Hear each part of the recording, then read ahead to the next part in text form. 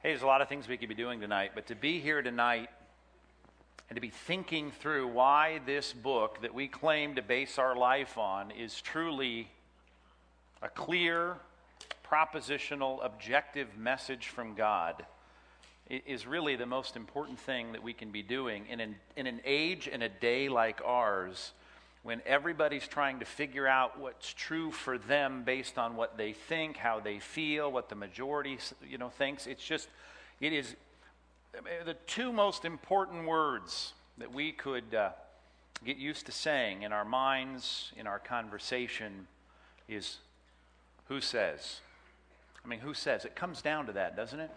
I mean, if you watch the life of Christ, it comes down to those two words. Whether it's a decision that he's going to make about what he's going to do, whether he's confronted with Satan and he says, do that, and he says, no, it always comes back to, it's written. I mean, this is what God says. That's why the whole Old Testament is filled with those statements. And we looked at many of them. Thus says the Lord. God says this. And if we're not convinced that what we're reading today in our leather-bound book that we lie here on the table, if we're not convinced that this is God's word, that God has spoken to us in these pages, then we are lost on a sea of relativism and uncertainty. We better get this clearly tucked away in our mind. But we got to have some review with all eyes up and no one cheating. If this is a book from God, it all starts in God's mind. It's got to get from God's mind to the mind of the prophet. We call that step.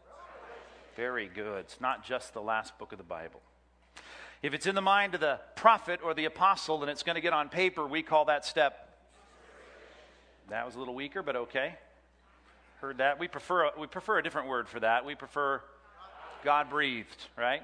God-breathed. And we're grateful to the NIV and the ESV for maintaining that word for us. If we've got a table full of documents that claim to be from God, we've got to decipher with some reasonable and logical criteria. Well, is this really a part of God's God-breathed library? We call that step canonicity. Very good. And once we say, well, this is a book from God, and it's got to make its way through time to us, we call that transmission. We'll deal with that tonight. If we've got our tables filled with documents that have made it through time, and it's got to get into our Hebrew Old Testaments and our Greek New Testaments, our critical editions, we call that step textual criticism. And once we have those and we're fairly convinced that this is an accurate picture of the original in the Hebrew and the Greek, we now got to get into a language that we can study and teach to our kids. We call that step translation. Very good. The links in that chain are critical. And to get from God's mind to this book in English, we better make sure that we're confident about every step along the way. So let's pray, then we'll get into tonight's study. We're on page 28 as we're in the middle of our study of how we got our Bible, the origins of the Bible. Let's pray for a minute before we go any further. God, we thank you for the meal. For those that missed that prayer, we want to pray that now. We're grateful. You give us everything, every good gift, every morsel of food that nourishes the cells in our bodies is a gift from you. We thank you for it. Do pray, God, you'd keep us healthy. If you would, that would be great. If not, if you choose for us to be ill, I pray we would learn to rely on your grace, and we'd learn to rely on you in the midst of our struggle and suffering. And God, I pray that as we think about our lives being founded on the Word of God, that we would be able to think intelligently and logically and carefully through the reasons that we build our lives on the book. So God, give us a good night tonight as we think about getting that message that was inscribed, God-breathed, on paper from those dates way back when to the extant or existing manuscripts that we have now. Help us to think that process through as we work through this chart in Jesus' name. Amen. All right, page 28. Let's talk about transmission and not the one in your car. We're going to talk about those days. We've got to get a framework here. Now, as we move through this chart on page 28, what you need to understand is that the dates of the composition, which is what we're going to try to, as best we can, codify, write down, and understand, and if we can think this way, that's great. As we understand the date of composition, that does not reflect, in every case, the date of the events that that book records. You follow me, right? So we've got to keep that in mind. So we're going to move through this chart. If you've ever been through my Old Testament survey class, or maybe you're taking your kids through Bible Survey for Kids. Are you doing that? Nobody. Fantastic. So glad I wrote that book. Somebody tell me, please. Just lie to me at this point. Somebody's doing Bible Survey for Kids? Yeah, you are? Fantastic. Not a bestseller on Amazon, I understand, but if you are, this is a simplified chart of what we create for our kids. The left-hand column there, you see the arrows, the flow of biblical history. There's only 1, 2, 3, 4, 5, 6, 7, 8, 9, 10, 11 Old Testament books that advance the basic framework of Old Testament history.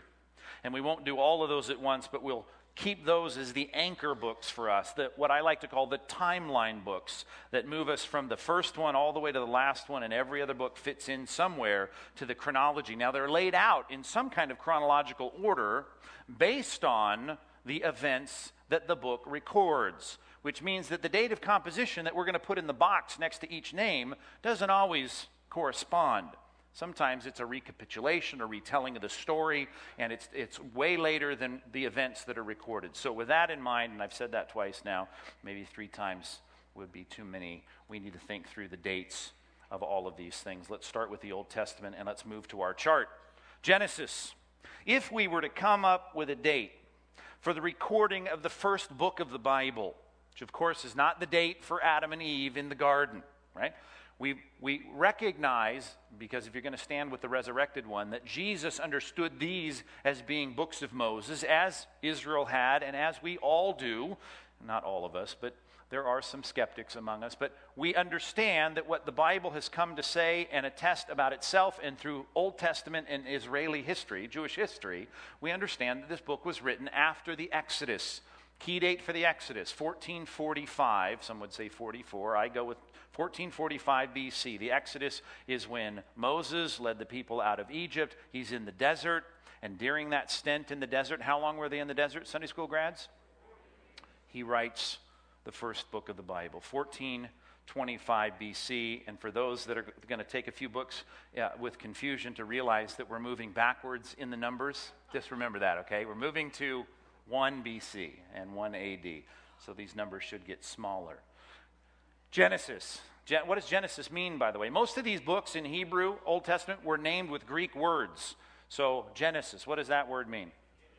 Beginnings. And it records the beginning of the world, the beginning of the nation of Israel, the beginning of many other things. Second book in the timeline progression here, the flow of biblical history, the book of Exodus. Now this is rough and dirty, but we're assuming around the same time Moses also wrote the book of Exodus. The 5 books of Moses, they're also called the Pentateuch or the Torah. Torah is the Hebrew word for law. Pentateuch, the Greek word, it's a compound word. It means the 5 books, the Pentateuch, the Torah, the first 5 books of Moses. They were written, many of them around the same time. Well, they're all written during Moses' wanderings here with Israel. But 1425, rough and dirty, the book of Exodus. What does Exodus mean? To exit, to get out. What were they getting out of? I know this isn't an Old Testament class, but we'll refresh all that Sunday school knowledge in your minds. The third timeline book is the book of Numbers. The book of Numbers. Book of Numbers is not a transliterated word. It's a translated word, and numbers means numbers. And what were they numbering? People, right? Taking a census, the people were growing. This is the latest time frame book, if you will, of Moses. Well, that's not necessarily true. We got Deuteronomy in a minute, but that really completes this time frame in the desert for Moses. Now, next to Exodus, I know there's one next to Genesis, but let's fill this one in first, is the book of Leviticus. And Leviticus comes from the Hebrew word Levi. And why is Levi so important? Interactive church. Because that was the line of the priests. And the priests need rules, and these were the rules for the priests. And that's what the book of Leviticus is all about, and we assume around the same time, 1425 BC, that book was written. Book of Moses. We've got the book of Deuteronomy. Deuteronomy, Hebrew compound word, nomos, is the last part of that. Nomos means law. Deuteros means twice or second. This is the second telling of the law. And this is, we assume, the last book that Moses wrote in his chronology of writing these 5 books. Deuteronomy retells, expands, gives us a little more information, a little more rationale for many of the laws of God. And that is the book of Deuteronomy, probably written around 1406 before the death of Moses. Now, occasionally in these books, and I know the purist among us will say, well, it talks about him dying in the book, and clearly he didn't write that. I understand that. There are a few things here and there throughout these books that were clearly given for clarification later on as the scribes put those things down. Scribes, and I meant to put that somewhere in tonight's outline, which I don't think I did. Does anyone know what the word scribe means? Yeah, that's what we connect it with. But the root of that word really means one who counts. Why was that so important? Because a real good scribe wouldn't just say like we do. When we copy something from some piece of paper, they would count. And they would count not just the words, they would count the letters of the words. And you always see the ancient Jewish pictures of the scribes with their pointer stick so that they could count. They had the quill to write, they had the counter to count, and they were counters. They were counting words. So some of the scribes clearly put a few things in there, like the death of Moses at the end of the book of Deuteronomy. First 5 books. We've got one more, though, we didn't fill in, and that is the book of, Sunday school grads, you know this, Job.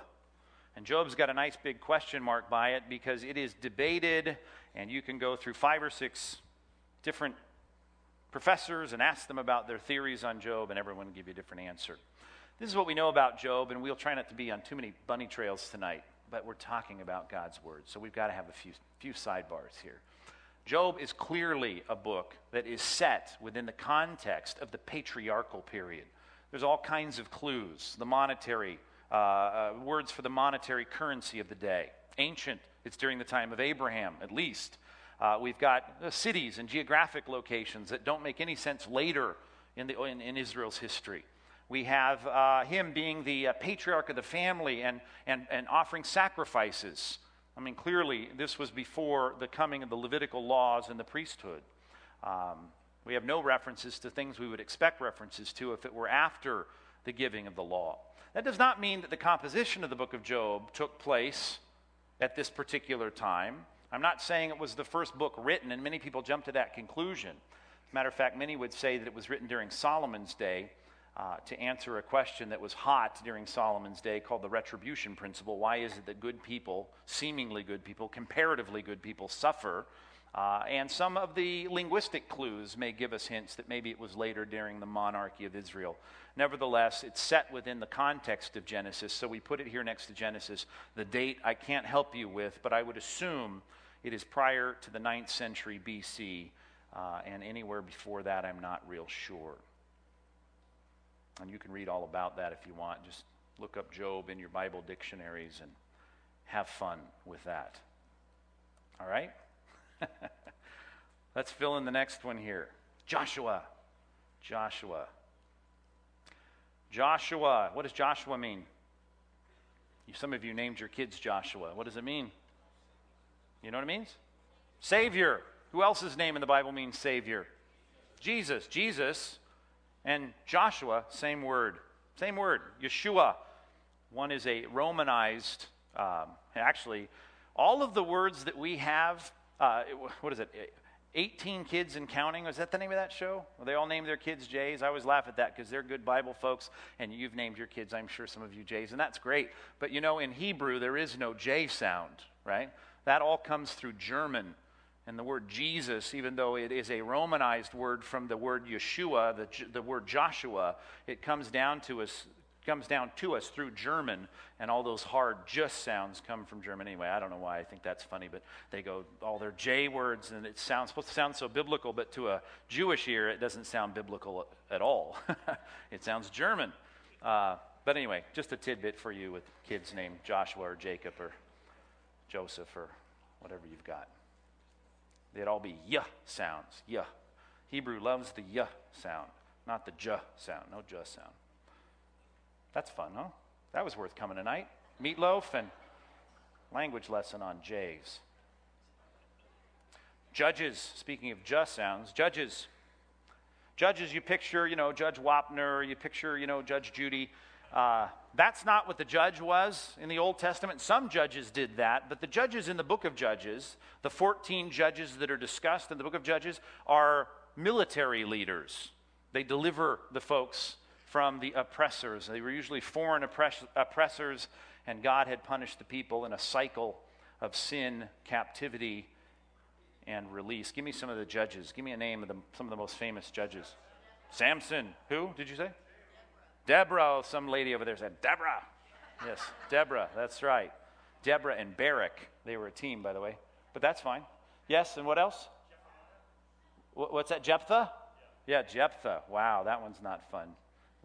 Made a foolish vow. What's that? Solomon? No. Gideon. There you go. That's another famous one. Samson. Did we say Samson yet? Samson? Othniel. Very good. Did you look that one up? Othniel. Not much about Othniel, Ehud, Shamgar. Those guys usually are just in the background somewhere. But anyway, Judges. That's fun to talk about. About 1000 BC, as we assume when that took place, it covers a long period of history. Over 400 years of biblical history. Ruth is a supplement to the book of Judges. Judges is a very negative book. Joshua, conquest. Right, we're going into the promised land. They get to the promised land. Judges, sin, lacks, prosperity, which, by the way, God, through Moses, predicted would happen. When you get your land and you get prosperous and you rest, then you will be tempted to compromise. And God said, don't. Which, by the way, is the problem with the American church today. You do understand that, right? Half the nonsense, can I say this strongly? If the veins pop out on my neck, forgive me. Half the nonsense in evangelical Christianity would not happen if we were in downtown Cairo, or if we were in China, or if we were in in Saudi Arabia. You name it, it's not going to happen. Because when the church is under the pressure of persecution, and we're not walking around high-fiving people in the street that were Christians, particularly in places like the Bible Belt. See, we would never have the kind of heretical nonsense that passes for biblical Christianity. You've got to know that the danger of, if you want to see the danger of the American church, watch the move from Joshua, the conquest, when people were pioneers, to going to the settlers and the prosperous times of the book of Judges. And you know, if you look at that span, that's a 500-year span, okay? How long have we been a country? Just over 200. That's nothing. Do you see what I'm saying? The cycles of biblical history, they move slowly. We kind of read them quickly. But we're in a period, unfortunately, of the judges, and we need God to continue to raise up reformers, if you will, that will help us get our mind back where it needs to be as it relates to serving God without compromise. You got a line there. Why do you think I put that line there? Something major is going to happen between Judges and 1 Samuel. What happens? We have a nation, right? We go from a theocracy, if you will, at least a mediated theocracy, to a monarchy. Talk about the monarchy a lot from the pulpit. Monarchy is when God puts kings in place to lead because he's prepping us, ultimately in his providential plan, for the great king, Jesus, King Jesus. He's coming, but they start with a not-so-good king whose name was Saul, and they basically wanted the popular vote, if you will. We want the popular guy, and God got tired of that because it wasn't a great choice. So God said, you pick the first one, I'll pick the next one. And he picked David and Solomon. And you see that there. You've got Saul, David, Solomon. That's the united kingdom of Israel. We get a split. Then we have a short, seemingly short, northern kingdom that lasts there for about 300 years. And then we have an extended southern kingdom that lasts about 450 years. And then both of them get knocked out. The northern kingdom to Assyria, the southern kingdom to Babylon, Sennacherib and Nebuchadnezzar, and you get a lot of bad things happening, and we don't need to get into all that right now. But what we do need to get into is the timeline books. 1 Samuel is the next book. 1 Samuel.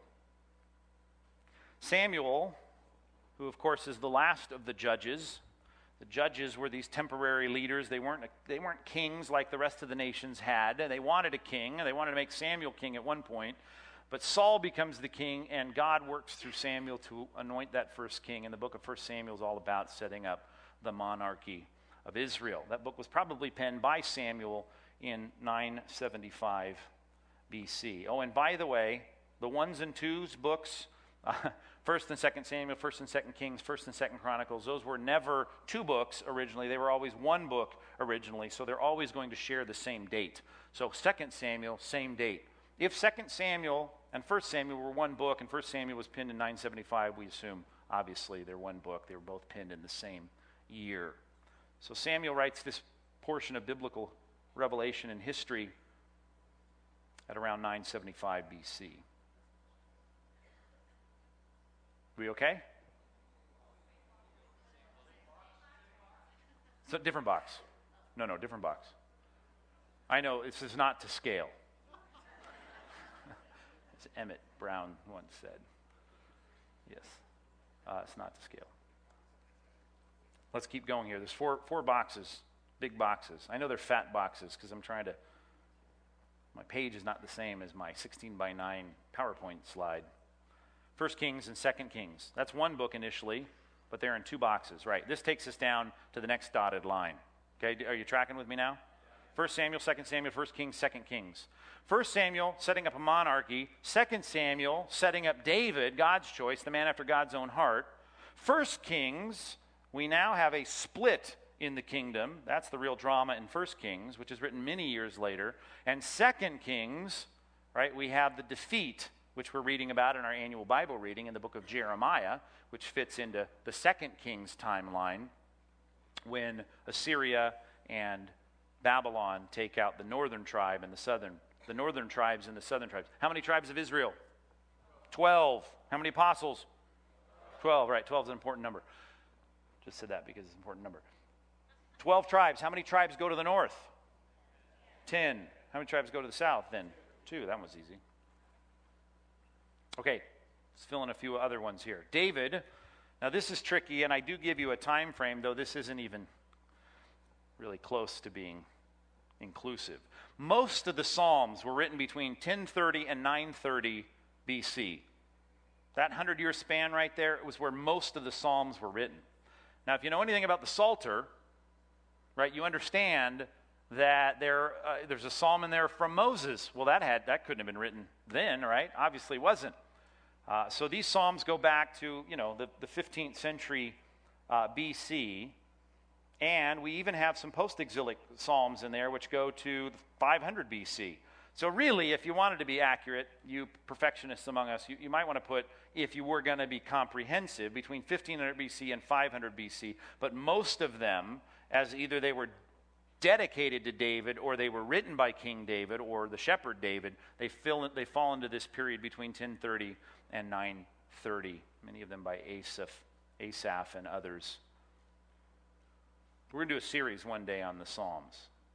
Can't walk through it in totality. How long would that take? But I want to do some kind of selected Psalms exposition at some point. So we'll try to do that one day. But we're only in Romans 6 right now. You understand? Yeah, sounds like we've been in Romans forever, and there's 10 more chapters to go. We'll get there, Lord willing. Or not, Lord willing. All right, where are we at now?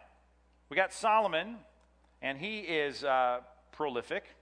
He's prolific because David had done all the fighting, and Solomon inherited the peacetime, and so he did a lot of writing. Now, Proverbs isn't all Solomon, but most of it is from Solomon, and that's probably penned around 950 BC.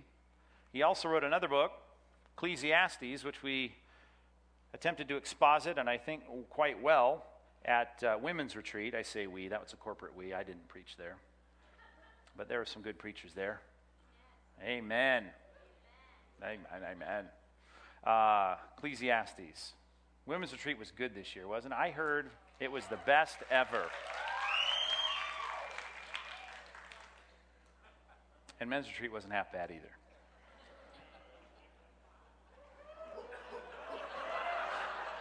That was your opportunity, and you blew it. Fumbled completely. All right, Ecclesiastes 9:30 and Song of Solomon, and I kept these in canonical order, which I won't do with the prophets, but this is probably inverted. Ecclesiastes was probably the last book he wrote, and Song of Solomon, his honeymoon book, was probably before the bulk of the Proverbs. So Song of Solomon, Proverbs, Ecclesiastes, but I kept them in canonical order for you. Proverbs, Ecclesiastes, Song of Solomon. All right, and onward we go. We got First Chronicles here. Now, my box doesn't look like your box, but somehow put that in there. Now look at the difference here. We're covering the same span of time that 2 Samuel covers, at least half of the book. And it's 450 BC, and the book of 2 Samuel was penned probably by Samuel in 975 BC. You can see the gap of time here between those two. And yet, maybe this is a good book if you're ever in 1 Samuel or working through it in a small group Bible study or something. You know how you can get the harmonies of the Gospels, where you get Matthew, Mark, Luke, and John all together in columns, right? That's called the harmonies of the Gospels. They make a harmonies of Samuel, Kings, and Chronicles.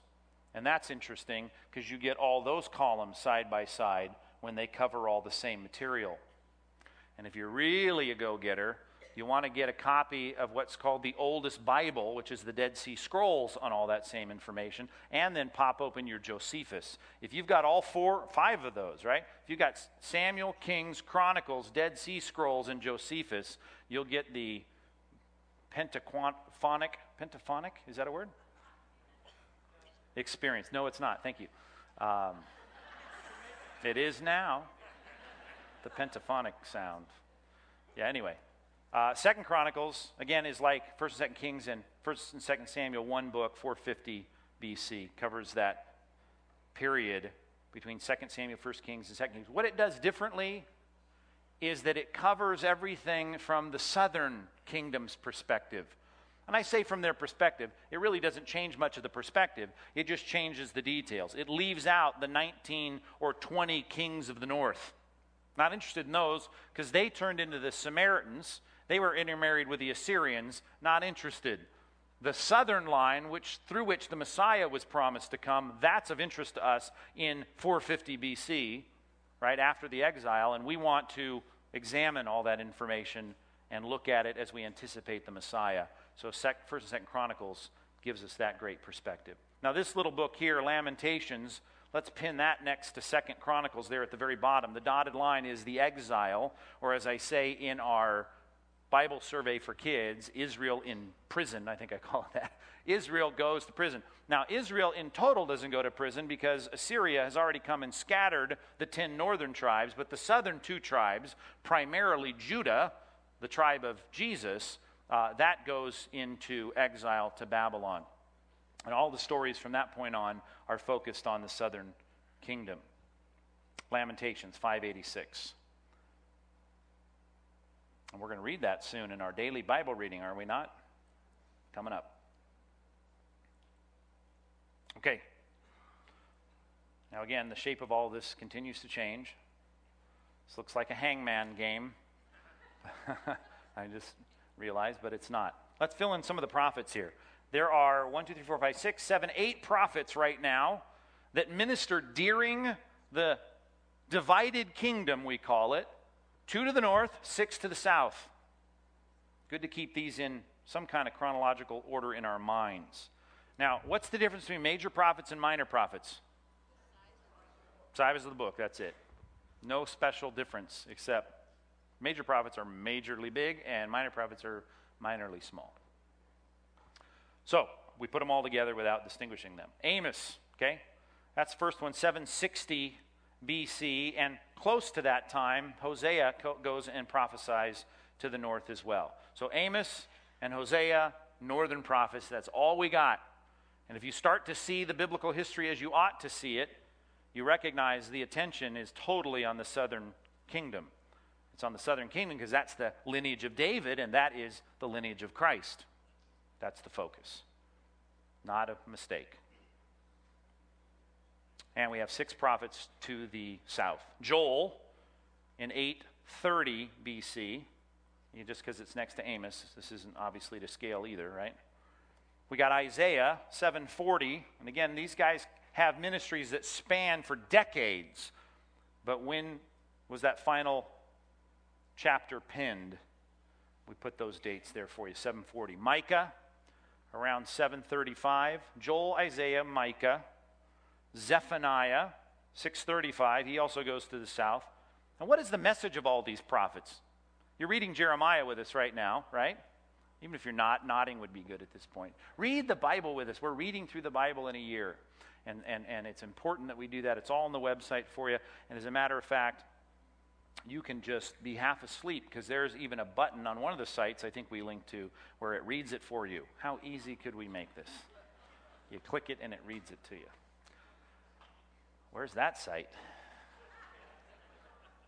What's the message? Repent. That's the message. Guys are in sin. You need to repent. That's right. Jeremiah, that's the book we're reading right now, around 626, and that's kind of the medium date because obviously he prophesies all the way to the end, right? We're there right now. You know, the whole Egyptian imprisonment and all of that. That really should go at the bottom. I don't know why I didn't put that 586. I probably should have. And Habakkuk. Habakkuk actually dips into the exile because Babylon comes to the southern kingdom and starts to take Jerusalem down. That's the capital of the southern kingdom, right? What's the capital of the northern kingdom? Called Samaria later, but I mean, yeah, it's the Samarian kingdom, but do you remember that discussion in John chapter 4? Remember Jesus is having the conversation with a woman at the well? He's going through Samaria. They keep looking to Mount Gerizim instead of Jerusalem. And they say, in this mountain we say you should worship. You guys say we should worship over there. We got a lot to cover. We'll just keep moving on. But Habakkuk. Habakkuk's upset because how can you let Babylon, those filthy idolaters, be used to punish us? He struggled with that. What a great book. If you're feeling like the world doesn't make sense, you can commiserate with Habakkuk in his short little book and get the answer that he gets. That's a great book to study. All right, more hangman charts. We have 3 prophets that go to foreign countries. The first one is Obadiah in 845 BC. Obadiah. I like to call these the out-of-town prophets. Is that what I call them? Yeah, prophets out of town. They're not just prophets out of town, they're prophets that are going to minister to other countries that are out of town. And Obadiah goes to what country? Edom. What's the capital? What's the big city? They still tour it now if you go to Jordan today. Petra. They put the big cities into the rocks. Have you seen those pictures? I should have put some pictures on the PowerPoint. They were prideful. Never will we fall. And Obadiah goes, yeah, you will. And they did. And now you can tour their former homes. Jonah, he's an out-of-town prophet, and he wasn't real thrilled about it either. And you know his story because it's so dramatic. 580, he goes to what country? Well, he goes to the city of Nineveh. What's the nation? Assyria. Nineveh is the capital city of Assyria. Nahum, 650 BC. Where does Nahum go? Back to Nineveh. Here's the thing. Jonah is reluctant to go to Nineveh. Why? Because he's afraid that God might forgive them. He doesn't want them to be forgiven. Right? We can all identify with that. Sometimes you go, that guy deserves it. I don't want him to be forgiven. And he didn't want to go preach to them. Now, so he ran. You know the story of Jonah. Nahum sent to the same place, and he says, fine, no problem. He goes, preaches a message. They don't repent, and God punishes Assyria, the capital city of Nineveh.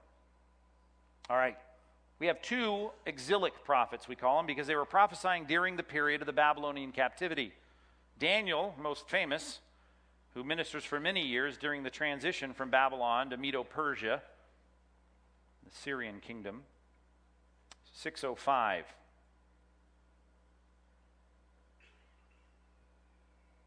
And right on into the mid-500s.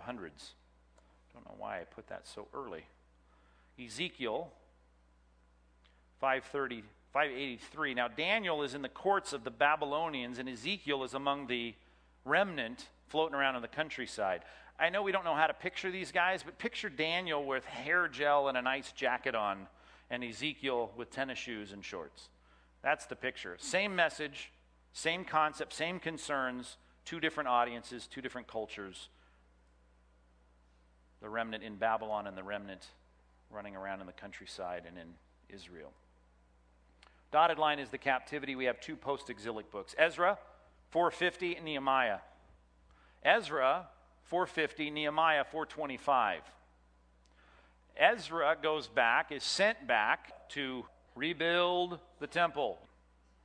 Ezra is just concerned about the temple being not rebuilt, along with the rest of his countrymen, and they're all disappointed, much like Nehemiah is. These stories parallel.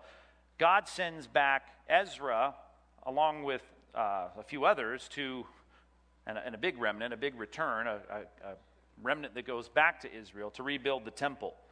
And they rebuild the foundations of the temple in chapter 6, and Ezra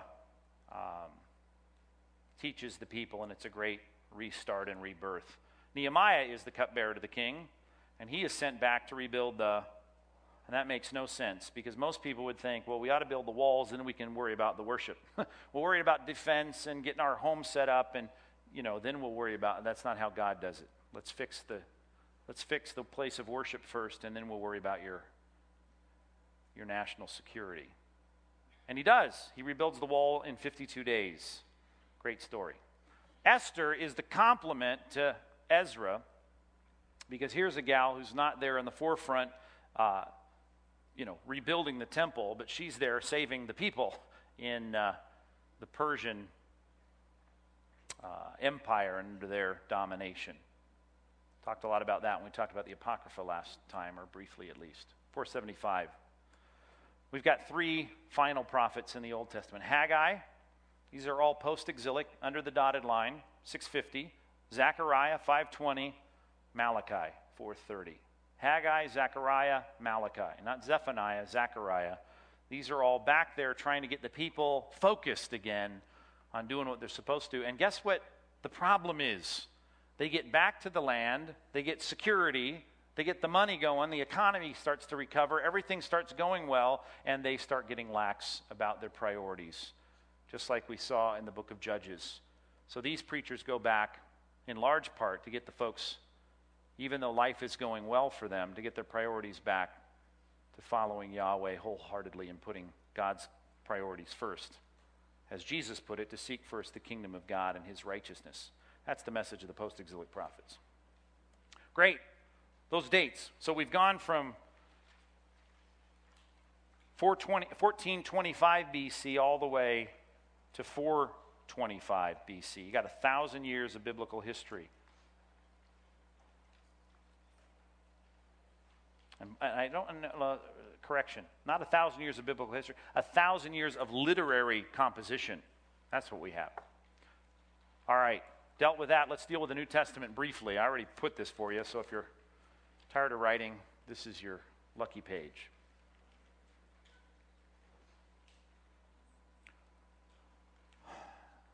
If you ever want to read through the Bible chronologically, and I'm not sure why you would in the New Testament, but these are the dates of the composition. This is our best educated guess at it. James, we assume, is first for several reasons. Galatians, clearly an early struggle with corresponding with some of the events in the book of Acts. 1st Thess, 2nd Thess, 1 Corinthians, 2 Corinthians.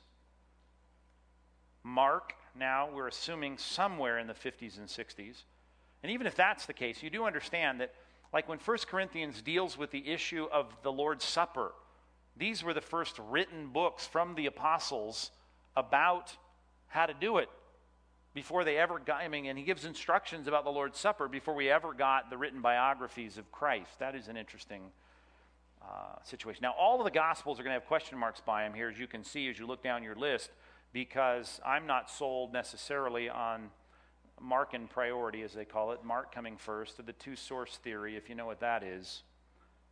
I'm not buying a lot of that, if you care. Romans, Luke, Matthew, Philippians, Colossians, Philemon, Ephesians, Acts, First Peter, Timothy, First Timothy, Hebrews, unknown author. Paul writes Titus. These are the pastoral epistles. 2 Peter now. 2 Timothy. That's the last of Paul's letters. Jude, date on that is uncertain. We don't know. But it seems like it may go there prior to the fall of Jerusalem in 70 A.D. More on that later. John now rounds all these out after the fall of Jerusalem. And he writes John, the Gospel of John, 1 John, 2 John, 3 John, and Revelation. All of those, if you really look at what he's doing, summarizing so much of what goes on in the New Testament and, obviously, in the book of Revelation, looking us forward to what comes next. Good deal? Let's talk about languages. I know that's what you want to do on Thursday night. You want to talk about languages. Now, I hope that this is something you knew before you came, but the Old Testament is written in Hebrew primarily. Let's talk about Hebrew a little bit.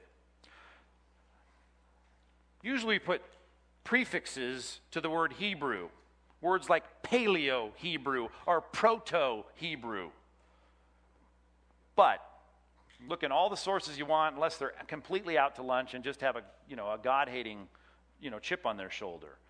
You can find Proto or Paleo-Hebrew writing preceding Moses' day. There was a time when people said, well, I don't even believe that Moses, and they didn't even write back then, in the 14th century BC. I don't even believe that. That's all been debunked. We have adequate evidence. I've got a bookshelf full of information. You can find it on the internet. You can look in our bookstore. You can look online and find plenty of sources that the Hebrew language was alive and well prior to Moses. It is called a Semitic language, and we'll use that term sometimes. I don't use it very much because it doesn't really communicate much anymore, but a Semitic language. That comes, just for round out your knowledge, from the word Shem. Ham, Shem, and Japheth. Who are those guys? Brothers. They had a boat building business. They built one boat. Noah's kids. And that Shem was the patriarch, if you will, of the Near Eastern, Middle Eastern peoples. And those languages that came through Shem, we call Semitic languages of the Middle East. The look of the language has changed, and I thought this was of interest because we have so much now on the internet. If you just go poking around on the internet looking for ancient Hebrew text, you'll see it, and I just want you to see its development a little bit. So let's do that. And this is just kind of looking up at the screen here. But this is what modern Hebrew looks like, and you're used to seeing that, right? It's like an eye chart. But remember, it reads right to left, right? Aleph, Beit, Gimel, Dalet, Hey, Vav, Zion, Hate, Tate, Yod, Kaf, Lamed, Mem, Nun, Samek, Ayin, Pei, Sade, Kof, Resh, Sin, Tav. That's the Hebrew. Wow. That was easy. Okay. Do it in Greek for you if you'd like. That's the modern Hebrew alphabet. That's not what Moses was bent over writing. Okay, that's not what it looked like. The Paleo-Hebrew. What does proto mean? Prototype. What does proto mean? First or before, right? That's like the Hebrew language before the modern Hebrew language. Or Paleo is probably more of what we want to call it. Paleo just means ancient, old, right? Old Hebrew, which, by the way, that's really old. What we now print up today and write today, we don't write it so much, I guess they do, but they print it, and your typewriters type it, and the books go to Israel, get bookstores full of that look. Those letters looked like that. That is ancient, as I'll show you. But if you want to get way back to when Moses and Joshua and Samuel were writing, it didn't look like that. We need to go to Paleo-Hebrew. And Paleo-Hebrew looked like this, okay? And those are the same letters, right? Aleph, Beit, Gimel, Dalet, Hey, Vav, Zion, Hate, Tate, Yod, Kaf, Lamed, all the way down to Tav. It's there, and if you look and you start to compare them, you can see that some make absolutely no correspondence, and some you can kind of like, I need a laser or something. Surely someone has a pocket laser, no? Look at the 1, 2, 3, 4, fifth letter over. And again, I'm reading from Aleph. Is that a familiar character over there? And it looks like a little tent with a gap there. And then go over 2, 3 more, and you got one that looks almost exactly like it. Do you see the similarity there between hay and hate in Hebrew? Look down at the 2 letters that correspond with it. There's the laser. Who has that laser? Who's got? You really have one, don't you? Watch this. What's that? Just hold down the top button there. What did you just say? I don't have it. I don't have it. I'm using the touchpad. No, it's all right. This one right here, do you see this one? Right? Hay and hate. See how much those look alike? Look down here. Hay and hate. See that? You can see some corresponding concepts, right? These last ones here, well, you're not going to find much there. But you can almost see Aleph coming together. Kof, if you take off this half, you start to see the P-looking symbol. See it there? If you were, yeah, exactly, right. This W, this is a seen, and if you move the dot over, it's a sheen, seen and sheen. That's the seen and sheen of Paleo-Hebrew. You can see it's starting to look like that. This is probably what Old Testament Hebrew text looked like. To the best and the oldest manuscripts we can possibly find, this is the bizarre-looking, almost hieroglyphical, almost some of these like Akkadian script. Cuneiform almost, these, right? Anyway, modern Hebrew, Paleo-Hebrew. Now, watch it develop, okay? We're going to slide the modern Hebrew up here. Here's the Dead Sea Scrolls. Now, Paleo-Hebrew, if we're going to say Paleo-Hebrew is maybe, let's just say 5th century BC, just to put it in the middle of the exile, okay? Or before the exile, or after, it's in the middle of the exile. Dead Sea Scrolls were tucked away in caves when? Well, in the 1st century, but they were a library between the 3rd century BC and the 1st century. Right? Probably actually 3rd BC to 1 BC, that period. So we're now talking around the time of Christ, what did Hebrew look like? Right? It looked like this. Okay? Now, do you see it starting to develop? Now, unfortunately, this isn't an alphabet. This is actually from a Septuagint, I think is what I copied here. I didn't write down what this was. But look at this. Now look at the seen and sheen. Now it's looking a lot like the seen and sheen, isn't it? See that? Look at the Aleph. Has turned from that K-looking letter. It's starting to look like the modern Hebrew letter. And Aleph, I wish I would have had one with more olives. With the big stem here, really looks like that. And that's not a very good olive. They make better olives than that. I've seen that. But anyway, they have more of a tail here. But do you see that? Starting to look a lot alike? It's developing now to look like this. And this is, let's just call this 2nd century BC. Okay? Now let's keep moving. This is Masoretic script. This is from the 10th century AD, the Masoretes. Okay? Now watch what the text does. We've gone from 5th century BC, 1st century, 9th century AD.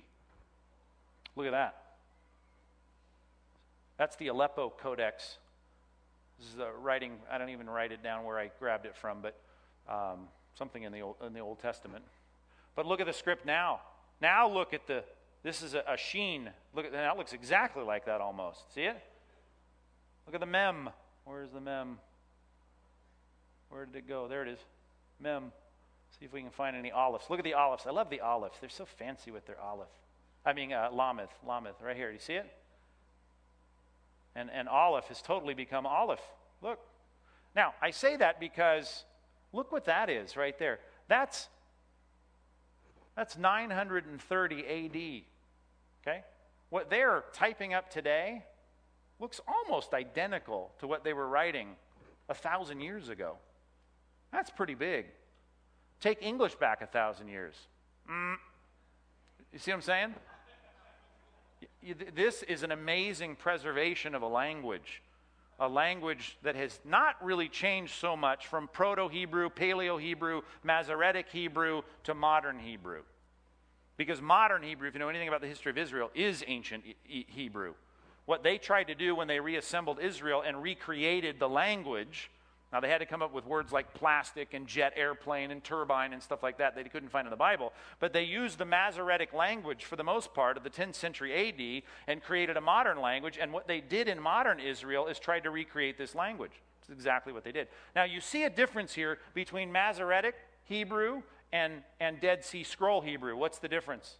One major difference is all the dots and dashes, right? You see dots and dashes here? No. Now look, Masoretic has dots and dashes and all these little dots. Okay? Let's figure that out. Here's how we'll figure it out. 22 consonants in the Hebrew language. 22 consonants. Now here's the thing. There are no vowels.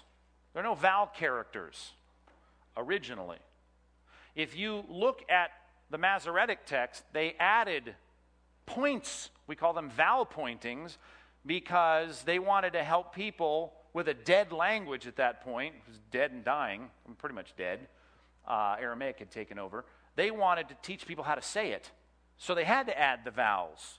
And so they added all the junk around it. Junk, I'm sorry, God. The vowel pointings around your language. The dots and dashes. Okay? What's interesting, though, if you go to a bookstore in Israel, those of you that have been there, if you ever picked a newspaper up or anything, there's no vowel pointings. As a matter of fact, our Bibles, our Hebrew Bibles, we go to seminary to learn how to read the Bible, it's got the dots and the dashes.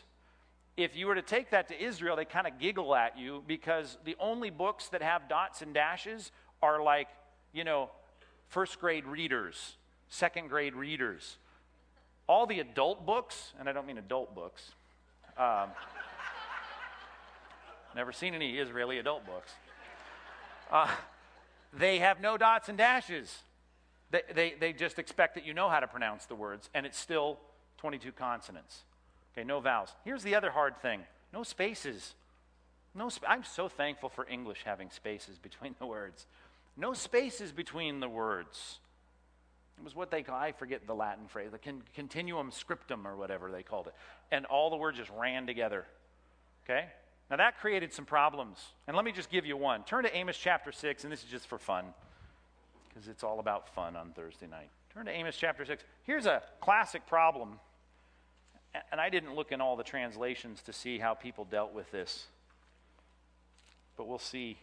I know the NIV. NIV. I don't have an ESV on me, but you can look at to see how they dealt with it. I know the KJV deals with it the same way. Now, this may not mean much, but here's the sentence, the second phrase. Okay, let me. You got it? You have it in front of you there? Look at verse 12. Do horses run on rocky crags? Okay, is that what you have? Next phrase. This is the one that's up on the screen. Does one plow there with oxen? That's what the NIV says. Do you see the word there? Scratch it out, because that's not on the screen. Okay, more on that in a minute. And then it says, but you have turned justice into poison and the fruit of righteousness into bitterness. Here's the point. Do horses run on rocky crags? That's a rhetorical question. What's the answer? No. They're not mountain goats. They're horses. They don't run on rocky crags. Take out the word there. Does one plow with oxen? What's the answer to that? Yeah. Duh. That's not the answer we want, right? Rhetorically, we need the answer no. So, there's two ways to deal with that, okay? Let's look at the screen, okay? A little Hebrew lesson, because I know that's what you came here for tonight. Am, this little word right here. We know that's a word, right? That's the word or. Is that going to pop up? There it is. That's the word or, okay? The next word here, we can easily pull that one out, right? This has got a yod in the front of it. Karash, that means will plow. One will plow. Okay? Am, ya karash. One will plow. Now, here comes the next big word, right? All the Hebrew words have three vowel roots, but here's the bait. It's got a double bait there. The first bait there is with, okay? And then bakarim. Bakar is oxen.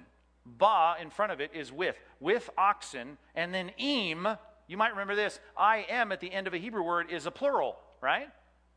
Cherubim, Seraphim. If it's one, we call it a seraph. If it's one, we call it a cherub, right? Im, I-M, is plural. Okay? Oxen doesn't need a plural. Oxen is a word that you can translate without it. And in most places, you don't have it. And I say most places. I'd have to do the word study on that. But you don't need I-M at the end of oxen. Oxen is naturally plural. Now, you can put a plural on it, and sometimes you do. Okay? So, as it reads, the question is, or, remember we're going from right to left, or will one plow with oxen? And the answer to that is yes. NIV, KJV, I think ESV adds a word there to try and give it the no answer that they need, that the rhetoric and grammar needs. So they say, will one plow there with oxen? Well, I wouldn't plow on craggy rocks. No, I wouldn't do that.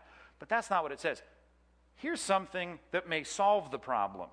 If you don't need an im, right, on bakar for oxen, here's another way to look at this. Okay? You take im off. You Hebrew students might remember this, not a pretty common word. Im is the Hebrew word for the sea. That's the word for sea. Now, if oxen doesn't need a plural, right? Im means sea. If I had a break there, I'd know, then it reads, or does one plow with oxen on the sea? Right? And the answer to that would be, no, don't plow on the sea. Okay?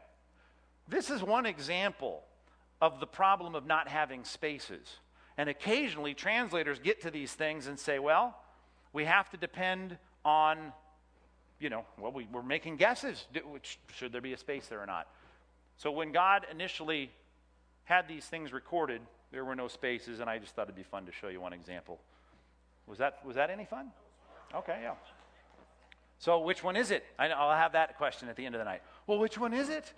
I don't know. It's one or the other. I like this one better because you don't have to supply an extra word, right? Although it's not uncommon to supply an extra word, and most translators go with that. Do you plow on rocky crags, or do you plow there with oxen? But the im is sea. Will one plow with oxen on the sea? No? All right, enough of that. Maybe that wasn't worth having, but... All right, there's another language, Aramaic. Aramaic, some people think, well, Aramaic, what's that look like? Looks like Hebrew. It's like asking, what does Spanish look like? Well, it looks like English, but the words don't make any sense. I mean, if you don't know Spanish, they don't make any sense, because it's all the letters in the wrong places. That's Aramaic. Okay? Aramaic and Hebrew, they're the same characters, different definitions. Aramaic came from the north. Think this through now. The northern kingdom got taken over by the Assyrians, 521 BC, and the language now, much like the people who intermarried, the Jews who intermarried with the Assyrians, which is why the southern Jews hated the northern Jews after the Assyrian defeat, because they weren't supposed to intermarry with the Gentiles, and they did. They also started to conflate language. And a lot of the Jews from the south ended up moving to the north. And there was a pocket of Orthodox Jews from the south who lived in the north in the area of the Sea of Galilee, right? That was a nice area to be in if you've ever been to Israel. The language predominantly continued to grow, was a conflation of Hebrew and some Syrian dialects that turned into Aramaic. Aramaic looks like Hebrew, but it's not. It's different. It started in the 6th century to take hold, 6th century BC. And it took hold right on up through the time of Christ and died out around the 7th century AD. So that's a long time for Aramaic, for the people of God, the Jewish people, to be speaking Aramaic. And you think about that, 6th century BC is when they started to speak it, and it started to take over, and it went all the way through the New Testament time into modern church history, and you think, wow, we should be seeing some things in the Bible that are Aramaic. And you're exactly right. It replaced Hebrew. I already said that. And when I say it replaced Hebrew 6th century BC, it didn't replace it by the 6th century. It started to invade in the 6th century, and it took over by the time of Christ among the Jews. To where in the time of Christ, a lot of them couldn't even speak Hebrew anymore. They couldn't read it because they were so inundated by Aramaic. Now, there are some Old Testament sections and New Testament words in Aramaic. Let's talk about those. These will be familiar to you because we transliterate most of them. Well, this won't. Daniel chapter 2, this is the biggest section of Aramaic in the Bible. Verse number 4 through chapter 7, verse 28, completely changes the language on us. It'd be like reading an English biography, and then all of a sudden it turns into Spanish for, a big chunk of the book. That's what Daniel does. Why? Well, that's where he starts talking about the king's he interprets the king's dream, which is all about, and this is a fascinating book, about the times of the Gentiles. And he finishes the discussion of the time of the Gentiles in chapter 7, and then he gets back into Hebrew. It's a poetic and rhetorical literary device to talk about how the times of the Gentiles will dominate, and we're living in it now. And it was symbolic of really a lot of bad things, but some good things that God had planned in the Gentile church. I think of that sometimes. Here we are, a bunch of non-Jewish people worshiping a Jewish God. I say a Jewish God. Obviously, he's super cultural, but you know what I'm saying. Ezra. There's two sections in Ezra, chapter 4, 8 through 6, 18, and 7, 12 through 26. Ezra chapter 4, verse 8 through chapter 6, 18, and then it goes back to Hebrew, and then in verses 12 of chapter 7 through 26, that's all in Aramaic. And if you know the book of Ezra, you might remember there's all this correspondence going from Syria to Palestine, back and forth. And he starts reading letters in the middle of this book, and those are recorded, and some discussion about those letters and decrees in Aramaic. All right, now here's the fun stuff. New Testament Aramaic. This is going to sound familiar to you. I said Syria, by the way. Who was in charge in Ezra? It wasn't the Syrians, it was the Persians. Whatever, just correcting that. I've tried to give you all the Aramaic words, and they're fun because we see them and they just transliterate. And one is this one in Mark 5:41. I guess some translations now tuck them away, you don't see them. But Talitha cum means little girl, arise, when Jesus takes the hand in Mark 5:41 and he raises the girl up. And the note in the NIV is little, which means Talitha cum, which means little girl, I say to you, get up. Little girl, rise, get up. Remember this one from Mark 7:34. He looks up into heaven with a deep sigh. Right, he's about to heal this guy, and he says, Ephrathah, Ephrathah, Ephrathah, and that means what? Ephrathah means be opened. He's about to heal the guy. Open his eyes. Be opened. That's Aramaic. It's a lot like Hebrew. So New Testament, it's not in Hebrew, it's in Greek, and all of a sudden we get these words and these phrases in Aramaic. How about this one, Matthew 5? You're not supposed to say this about your brother. Raka. You ever read the footnote on that one? I think the NIV still keeps that word in the text, does it? Yeah. Did I write it down here? Yeah, I tell you that anyone who is angry with his brother will be subject to the judgment. Again, anyone who says to his brother, Raka, will be answerable to the Sanhedrin. Raka was an Aramaic word, which meant stupid, knucklehead, rocks in your head. That's one way I remembered it, because Raka sounds like rock. How about this one? Maranatha. You've heard that one. Oh, yeah, I know that one. Maranatha. And what does that mean? Well, depending on where you split the word, here's another interesting continuum scripta. It either means come, Lord Jesus, right? Or that the Lord Jesus is coming. Either way, it's a statement in judgment. It's either an indicative or an optative. Come back, or the Lord is coming. It's a threat, actually, in the context. Bottom line, Christ is coming back. Come, Lord. Yes, he is. That's good. How about this one? Mammon. And I do think the NIV hides this word. I think I noted that. Yeah, it's twice in the New Testament. No one can serve two masters. He'll hate the one, love the other, or he'll be devoted to one, despise the other. You cannot serve both God and money, is what the NIV says. But that's an Aramaic word, mammon. And I think the NAS put it mammon. I don't know. You got an ESV in front of you? What does that say? Matthew 6:24. Does it say mammon or money? That would be interesting to know. Money. Okay, there you go. Probably got a footnote, though, doesn't it? And it says mammon, does it not? Yeah. What does KJV have? Somebody have that? No? Mammon, I think, yeah. NIV said mammon. All right, how about this one? Rabboni. I love that. Rabboni. What's that? Teacher, right. Rabbi means teacher. But it's an Aramaic word. It's foreign to the Greek text. But there it is. Used twice. How about this one? Abba. It's not a band from the 70s. Abba. What's it mean? Father. Yeah. Father. Dad. And I know people preach on that like daddy. It's really not a syrupy word. It is an intimate word. But, they make it sound sicky sweet. It's not. It's relational. How about this one? Eli, Eli, lama sabachthani. Sabachthani. What's that one? That took place on the cross. Remember Jesus cries out on the cross? That's Aramaic. This is interesting. It's not Greek. This is not the Septuagint he's quoting. That's Aramaic for Psalm 22. My God, why have you forsaken me?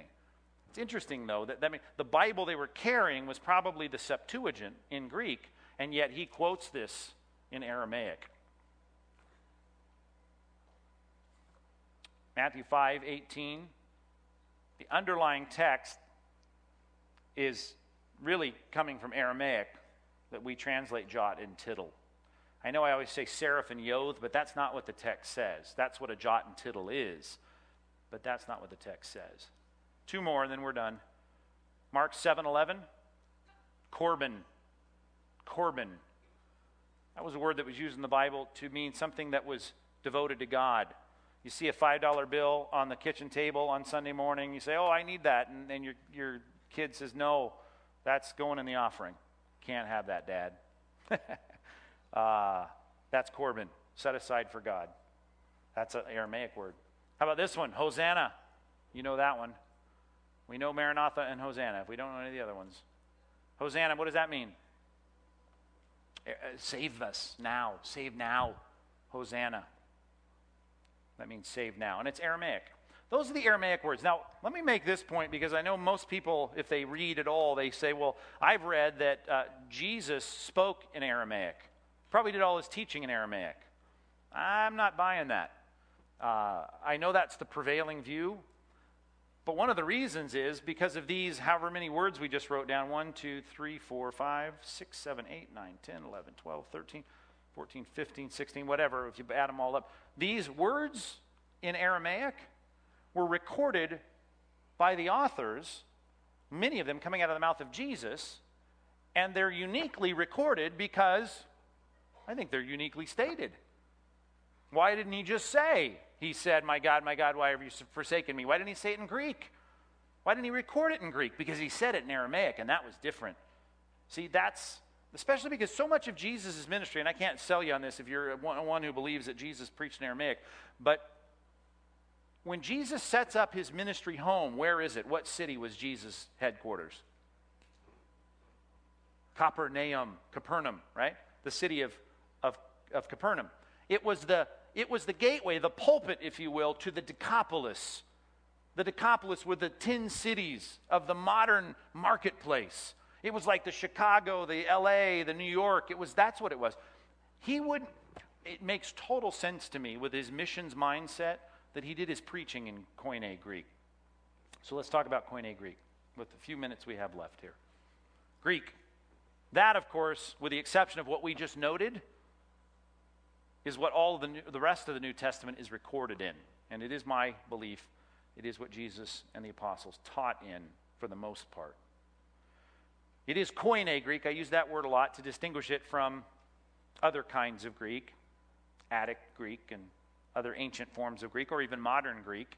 Koine means common. It's not common now, it's common in the first century. Alexander the Great came and conquered the world, and he wanted his language, the Greek language, to prevail, and it did. And Koine, or common Greek, was the composite language of the Greek world. which also had then, because of Alexander the Great, had spilled over by the Roman period to be the common language of the day. There are 24 characters. How many characters in Hebrew were there? Now we're moving up. How many in English? 26. I really don't know. Is it 26? I know Greek and Hebrew. 24 in Greek. Now, vowels are included, right? Alpha, epsilon, eta, iota, omicron, omega. What's great about Greek, too, is that half of them have short vowels and long vowels. We don't.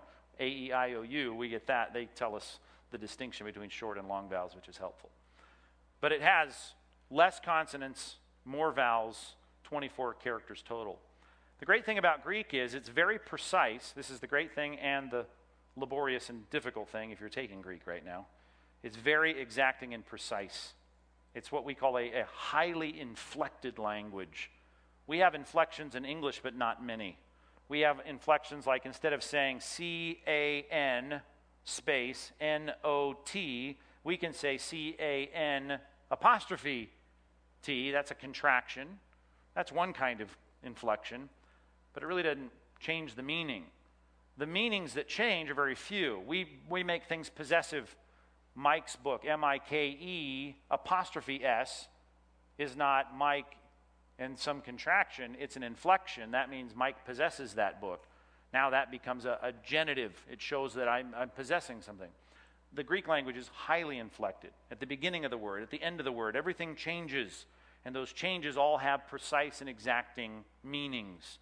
And that's the great thing. If you want to communicate clear doctrine and theology, that's why Greek is so helpful, because it is so highly inflected. Now, some people say, well, it's great. I'm going to go to Greece and learn Greek. Well, you're not going to learn the language of the Bible. The language of the Bible is a dead language. Unlike, and this is interesting, Hebrew.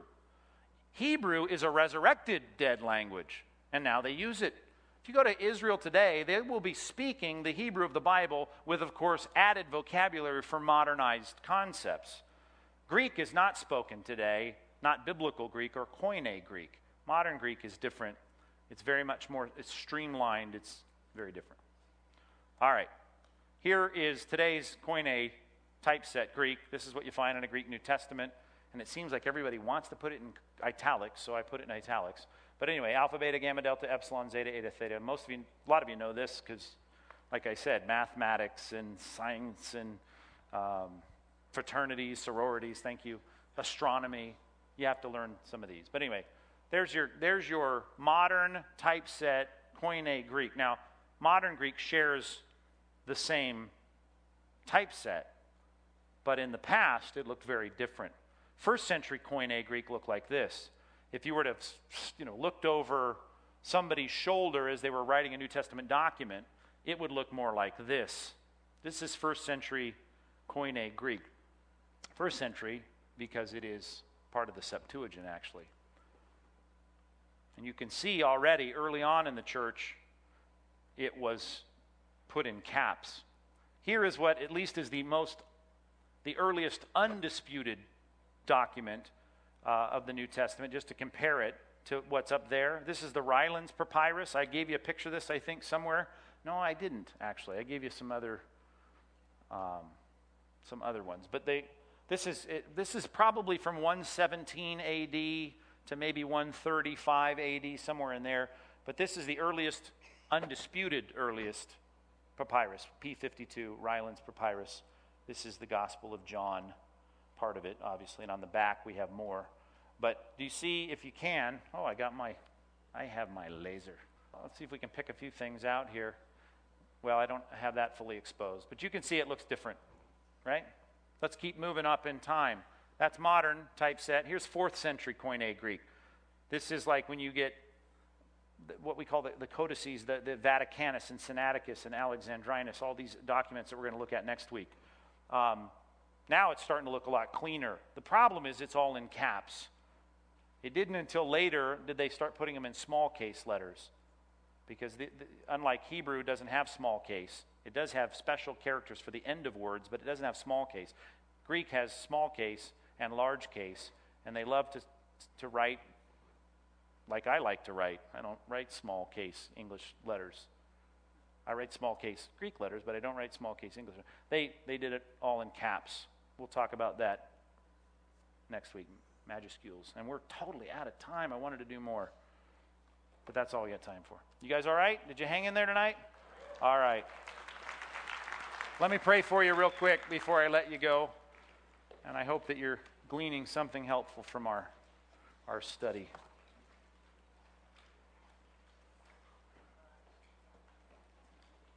By the way, there's some, that looks to be about, on the front of your Origins of the Bible, that's probably about 4th century. No, that's later.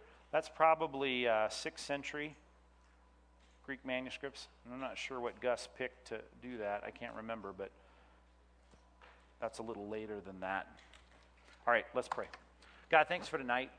Thanks for helping us to think through this. I know this takes more time than just doing a real quick, slick, 45-minute discussion on the reliability of the Bible, but I pray that these extra minutes and hours that we spend this fall thinking through this would help to solidify and bolster and deepen our confidence in your word.